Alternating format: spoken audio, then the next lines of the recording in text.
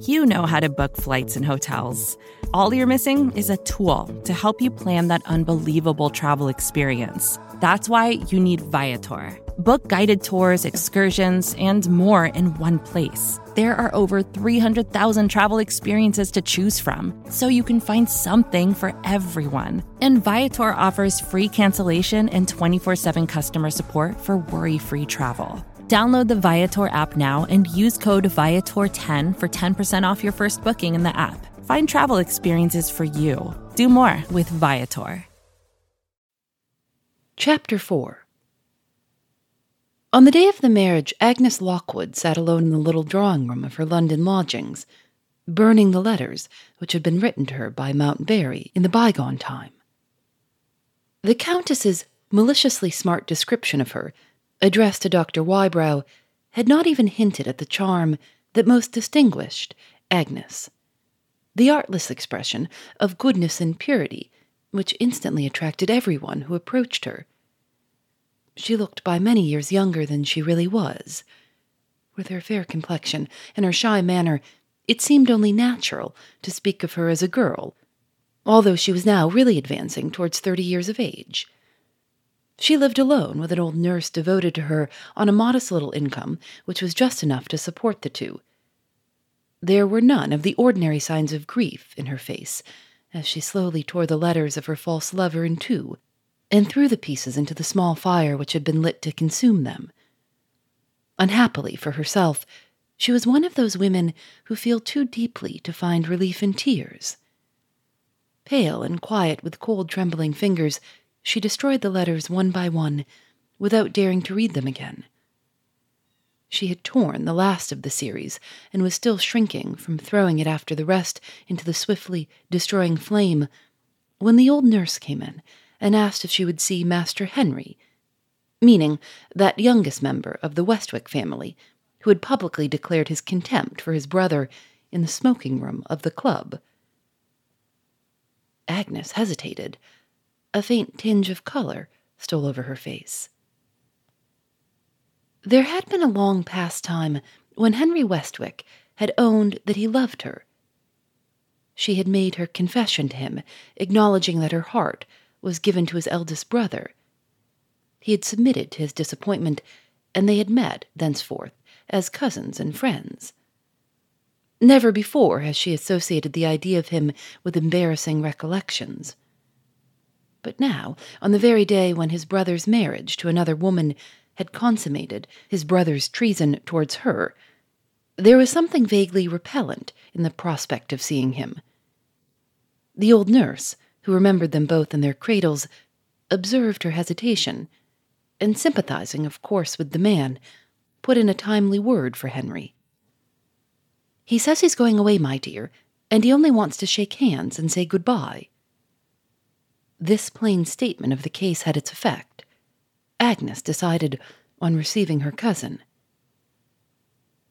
He entered the room so rapidly that he surprised her in the act of throwing the fragments of Mountberry's last letter into the fire. She hurriedly spoke first. "You're leaving London very suddenly, Henry. Is it business or pleasure?" Instead of answering her, he pointed to the flaming letter and to some black ashes of burnt paper lying lightly in the lower part of the fireplace. "Are you burning letters?" "Yes." "His letters?" "Yes." He took her hand gently. "I had no idea I was intruding on you at a time when you must wish to be alone. Forgive me, Agnes. I shall see you when I return." She signed to him, with a faint smile, to take a chair. "We have known one another since we were children," she said. "Why should I feel the foolish pride about myself in your presence? Why should I have any secrets from you? I sent back all your brother's gifts to me some time ago. I have been advised to do more, to keep nothing that can remind me of him, in short, to burn his letters. I've taken the advice. But I own I shrank a little from destroying the last of the letters. No, not because it was the last, but because it had this in it." She opened her hand and showed him a lock of Mountberry's hair, tied with a morsel of golden cord. Well, let it go with the rest. She dropped it into the flame. For a while, she stood with her back to Henry, leaning on the mantelpiece and looking into the fire. He took the chair to which she had pointed with a strange contradiction of expression in his face. The tears were in his eyes, while the brows above were knit close in an angry frown. He muttered to himself, "Damn him." She rallied her courage and looked at him again when she spoke. "Well, Henry, and why are you going away?" "I'm out of spirits, Agnes, and I want a change." She paused before she spoke again. His face told her plainly that he was thinking of her when he made that reply. She was grateful to him, but her mind was not with him. Her mind was still with the man who had deserted her. She turned round again to the fire. "Is it true," she asked, after a long silence, "that they have been married today?" He answered ungraciously in the one necessary word, "Yes." "Did you go to the church?" He resented the question with an expression of indignant surprise. "Go to the church," he repeated. "I would as soon go to—" He checked himself there. "How can you ask?" he added in lower tones. "I have never spoken to Mountberry. I have not even seen him, since he treated you like the scoundrel and the fool that he is." She looked at him suddenly without saying a word. He understood her and begged her pardon, but he was still angry. "The reckoning comes to some men," he said, "even in this world. He will live to rue the day when he married that woman." Agnes took a chair by his side and looked at him with a gentle surprise. "Is it quite reasonable to be so angry with her because your brother preferred her to me?" she asked. Henry turned on her sharply. "Do you defend the Countess, of all the people in the world?" "Why not?" Agnes answered. "I know nothing against her. On the only occasion when we met, she appeared to be a timid, nervous person, looking dreadfully ill, and being indeed so ill that she fainted under the heat of my room. Why should we not do her justice? We know that she was innocent of any intention to wrong me. We know that she was not aware of my engagement." Henry lifted his hand impatiently and stopped her. "There is such a thing as being too just and too forgiving," he interposed. "I can't bear to hear you talk in that patient way, after the scandalously cruel manner in which you have been treated. Try to forget them both, Agnes. I wish to God I could help you do it." Agnes laid her hand on his arm. "You are very good to me, Henry, but you don't quite understand me. I was thinking of myself and my trouble in quite a different way when you came in. I was wondering whether anything which has so entirely filled my heart, and so absorbed all that is best and truest in me, as my feeling for your brother, can really pass away as if it had never existed. I have destroyed the last visible things that remind me of him. In this world I shall see him no more. But is the tie that once bound us completely broken? Am I as entirely parted from the good and evil fortune of his life as if we had never met and never loved? What do you think, Henry? I can hardly believe it." "If you could bring the retribution on him that he has deserved," Henry Westwick answered sternly, "I might be inclined to agree with you." As that reply passed his lips, the old nurse appeared again at the door, announcing another visitor. "I'm sorry to disturb you, my dear, but here is little Mrs. Ferrari, wanting to know when she may have a few words to you." Agnes turned to Henry before she replied. "You remember Emily Bidwell, my favorite pupil years ago at the village school, and afterwards my maid? She left me to marry an Italian courier named Ferrari, and I am afraid it has not turned out very well. Do you mind my having her in here for a minute or two?" Henry rose to take his leave. "I should be glad to see Emily again at any other time," he said, "but it is best that I should go now. My mind is disturbed, Agnes. I might say things to you if I stayed here any longer which are better not said now. I shall cross the Channel by the mail tonight and see how a few weeks' change will help me." He took her hand. "Is there anything in the world that I can do for you?" he asked very earnestly. She thanked him and tried to release her hand. He held it with a tremulous, lingering grasp. "God bless you, Agnes," he said in faltering tones, with his eyes on the ground. Her face flushed again, and the next instant turned paler than ever. She knew his heart as well as he knew it himself. She was too distressed to speak. He lifted her hand to his lips, kissed it fervently, and, without looking at her again, left the room. The nurse hobbled after him to the head of the stairs. She had not forgotten the time when the younger brother had been the unsuccessful rival of the elder for the hand of Agnes. "Don't be downhearted, Master Henry," whispered the old woman, with the unscrupulous common sense of persons in the lower rank of life.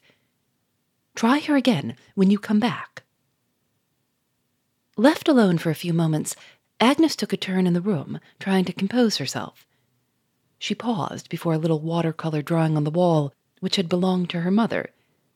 It was her own portrait when she was a child. How much happier we should be, she thought to herself sadly, if we never grew up. The courier's wife was shown in, a little meek, melancholy woman with white eyelashes and watery eyes, who curtsied deferentially and was troubled with a small chronic cough. Agnes shook hands with her kindly. "Well, Emily, what can I do for you?" The courier's wife made rather a strange answer. "I'm afraid to tell you, miss." "Is it such a very difficult favor to grant? Sit down and let me hear how you are going on. Perhaps the petition will slip out while we are talking. How does your husband behave to you?" Emily's light gray eyes looked more watery than ever. She shook her head and sighed resigningly. "I have no positive complaint to make against him, miss. But I'm afraid he doesn't care about me, and he seems to take no interest in his home. I may almost say he's tired of his home. It might be better for both of us, miss, if he went traveling for a while. Not to mention the money, which is beginning to be wanted sadly." She put her handkerchief to her eyes and sighed again, more resignedly than ever.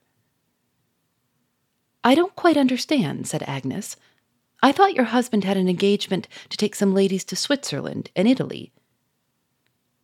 "That was his ill luck, miss. One of the ladies fell ill and the others wouldn't go without her. They paid him a month's salary as compensation, but they had engaged him for the autumn and winter, and the loss is serious." "I am sorry to hear it, Emily. Let us hope he will soon have another chance."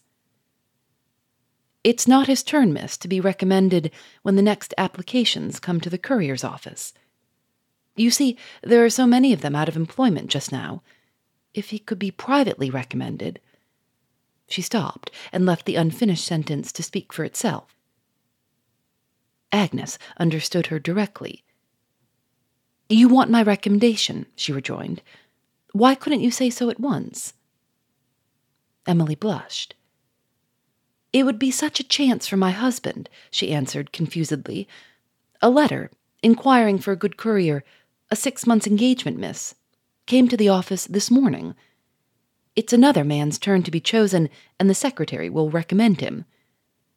If my husband could only send his testimonials by the same post, with just a word in your name, miss, it might turn the scale, as they say. A private recommendation between gentlefolks goes so far." She stopped again and sighed again and looked down at the carpet as if she had some private reason for feeling a little ashamed of herself. Agnes began to be rather weary of the persistent tone of mystery in which her visitor spoke. "If you want my interest with any friend of mine," she said, "why can't you tell me the name?" The courier's wife began to cry. "I'm ashamed to tell you, miss." For the first time Agnes spoke sharply. "Nonsense, Emily. Tell me the name directly or drop the subject, whichever you like best." Emily made a last desperate effort. She wrung her handkerchief hard in her lap and let off the name as if she had been letting off a loaded gun. "Lord Mountbarry." Agnes rose and looked at her. "You have disappointed me," she said very quietly. but with a look which the courier's wife had never seen in her face before. "Knowing what you know, you ought to be aware that it is impossible for me to communicate with Lord Mountbarry. I always supposed you had some delicacy of feeling. I am sorry to find that I have been mistaken." Weak as she was, Emily had spirit enough to feel the reproof. She walked in her meek, noiseless way to the door. "I beg your pardon, miss. I am not quite so bad as you think me, but I beg your pardon all the same." She opened the door. Agnes called her back. There was something in the woman's apology that appealed irresistibly to her just and generous nature. "Come," she said, "we must not part in this way. Let me not misunderstand you. What is it you expected me to do?" Emily was wise enough to answer this time without any reserve. "My husband will send his testimonials, miss, to Lord Mountbarry in Scotland. I only wanted you to let him say in his letter that his wife has been known to you since she was a child, and that you feel some little interest in his welfare on that account. I don't ask it now, miss. You have made me understand that I was wrong." Had she really been wrong?